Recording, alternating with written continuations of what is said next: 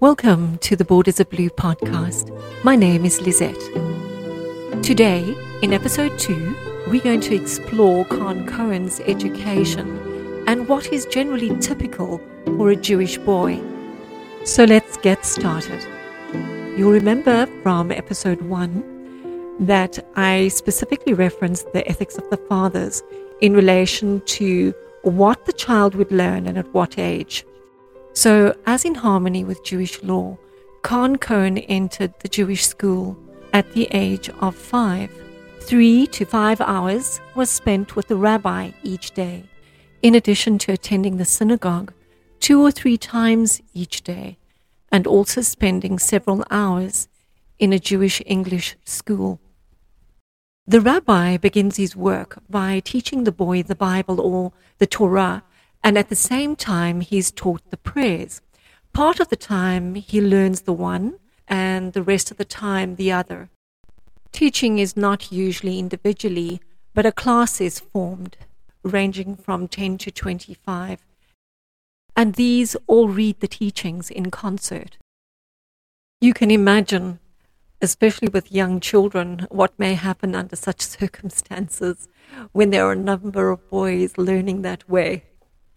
The school is called the Talmud Torah, the teaching of the law. After learning the rudiments of the language, the book of Genesis is the first thing read. Cohen well remembered some of the interesting things he discovered when attending the rabbinical school, having been taught that there was a singular and a plural, and the plural number was formed by adding a final mem to the singular. It seems strange to him that the word God, found so many times in the first chapter of Genesis, should every time be in the plural number. 31 times the word is contained in this first chapter, and not once is the word El, literally God. Always it is written Elohim, literally gods. Cohen said that as soon as he was able to grasp any form of translation, he was then introduced to the wisdom of the sages, and there are many of them that the child becomes acquainted with before he reaches the age of 12. There are at least 5 different commentators the child is introduced to at quite an early age. There's the 2 Targumim, the Rashi, the Metzidas David, and the Metzidas Zion. He explained that the first prayers that a boy is taught is the one concerning the Messiah, and quoting, "He will send a Messiah in the end of days to redeem those who hope at the end for his salvation. God will raise the dead according to the abundance of his mercy. Blessed be the name of his praise unto all eternity." Cohen shared the following: "It certainly seemed good to learn that there was a deliverer coming, and that we Jews would sometimes cease from our labor and sorrows, and that all our Jewish friends and relatives who had died would awaken from the dead and live once more together in Jerusalem, when none would make us afraid or molest us." The rabbi seeks to impress the child that he not only must learn to read the Bible and to pray, but he must also commit to memory what he reads, because by so doing he will accomplish 2 things.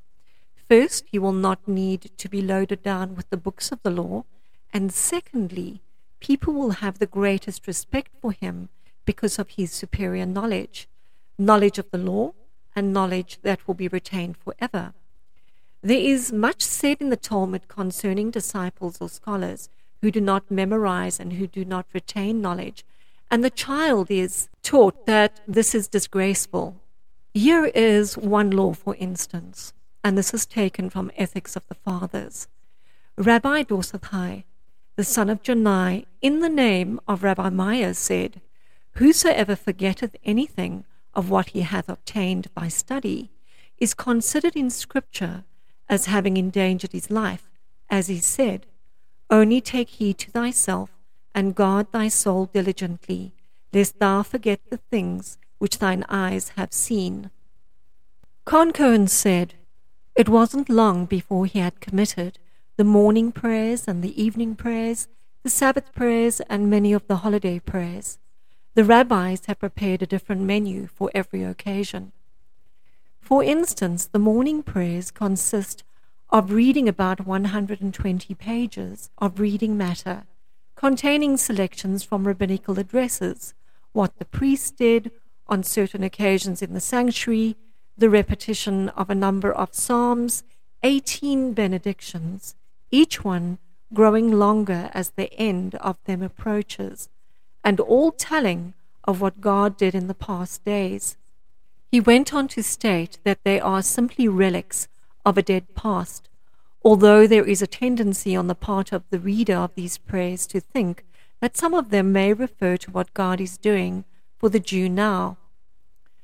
Often the child feels like asking some questions on this point, but here he has to be guarded, for the rabbi is vested with powers plenipotentiary, and he is apt to use his authority in a very impressive manner. The child, therefore, is willing for peace and harmony's sake to waive many of these questions, even though he be not satisfied. The afternoon and evening prayers are apt to be more brief, though there is a definite time to be taken for each of them. Cohen goes on to say that as he was expecting to be a teacher, it was necessary that he should be at every service and spend as much time as possible. There were times when it seemed to him hard to have to labor and toil at so early an age, from early in the morning till late at night, and all of this effort that the favor of God might be purchased. Cohen also said there were times when the religion seemed not so pleasant and attractive, and a feeling arose that, after all, what was the use? But even to harbor such thoughts was considered wicked, and so when a proper opportunity presented itself, he would do more praying, that the Almighty might not feel hard against him. The education along those lines was continued till he was almost 13, when he was to prepare for confirmation. As soon as he was able to grasp much of the Bible and of the prayers, then such commentators as Rashi, Ankelos, and others equally as great played a large part in interpreting knowledge. If he came to a hard part of the scriptures and could not seem to understand it in the light of plain, simple language, then the rabbi would say, "Now let us see what Rashi says." Then Rashi would tell what the Lord said and what he did not say on such and such a subject, and from his decision there could be no appeal. However, Cohen goes on to say, we were often taken to other writers, and they would make some added comments, though perhaps they would differ from Rashi. After a time, one would almost become confused in the Bible. While these men would differ among themselves and say even hard things about one another's opinions on the scriptures, the boy must take it all in, agree with them all, and ask no questions. Cohen said that occasionally he would become somewhat perplexed, but he still persevered, and that he continued to attend the rabbi faithfully every day, not even excluding the Sabbath. He would start to attend synagogue about 7 in the morning and stay there for about 45 minutes. From there he would go to the rabbi for a short session, that he might gain a little more virtue before taking the morning meal, for fear that he did not perform sufficient devotion at the synagogue. Now it must be remembered that one is not allowed to partake of anything in the morning in the nature of food till after the morning service, except 1 or 2 glasses of water. He said, however, that he was frequently consoled in his morning piety, as he had to pass a certain store from the synagogue to the rabbis, and quite often he would find pieces of money on the ground in front of the store. And this seemed to him some sort of divine favor, that he was purchasing his way to heaven, and that the Lord was encouraging him in this direction by sending him these little tokens. The rabbi would frequently tell the children that if they were good and learned the law much and studied hard, that the Lord would throw down money from heaven to them in various forms.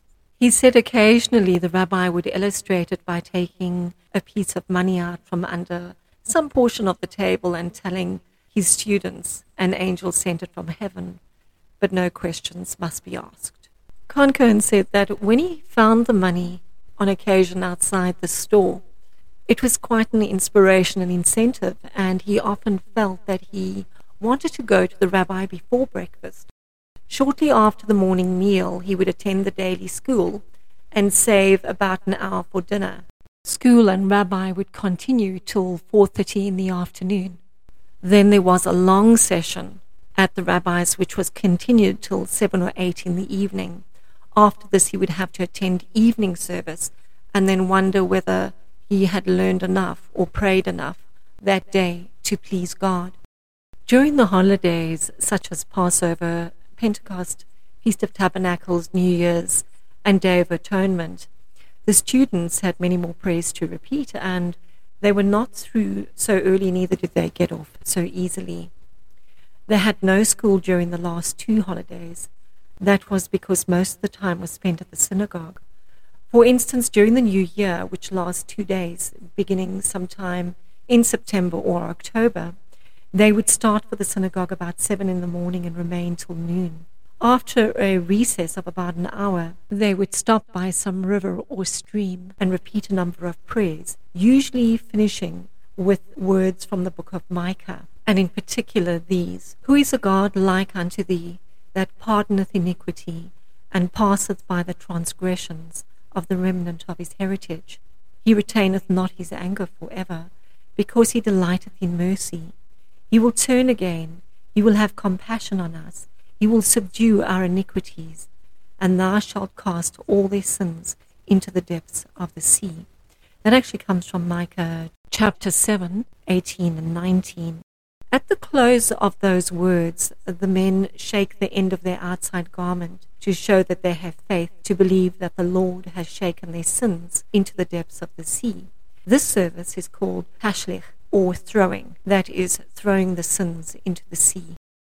Then another service is attended at the synagogue, and after a slight intermission, the evening service takes place, so that with every little exception, the entire day is spent at the synagogue in reading prayers and in devotions, that the soul may gain the knowledge of God and seek to please the Almighty.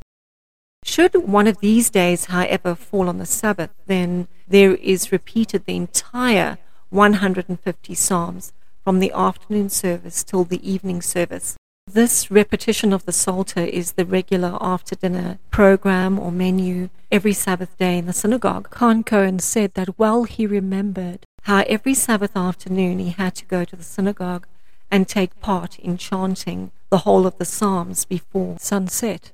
And this is what Peter referenced in the New Testament in Acts 2:15.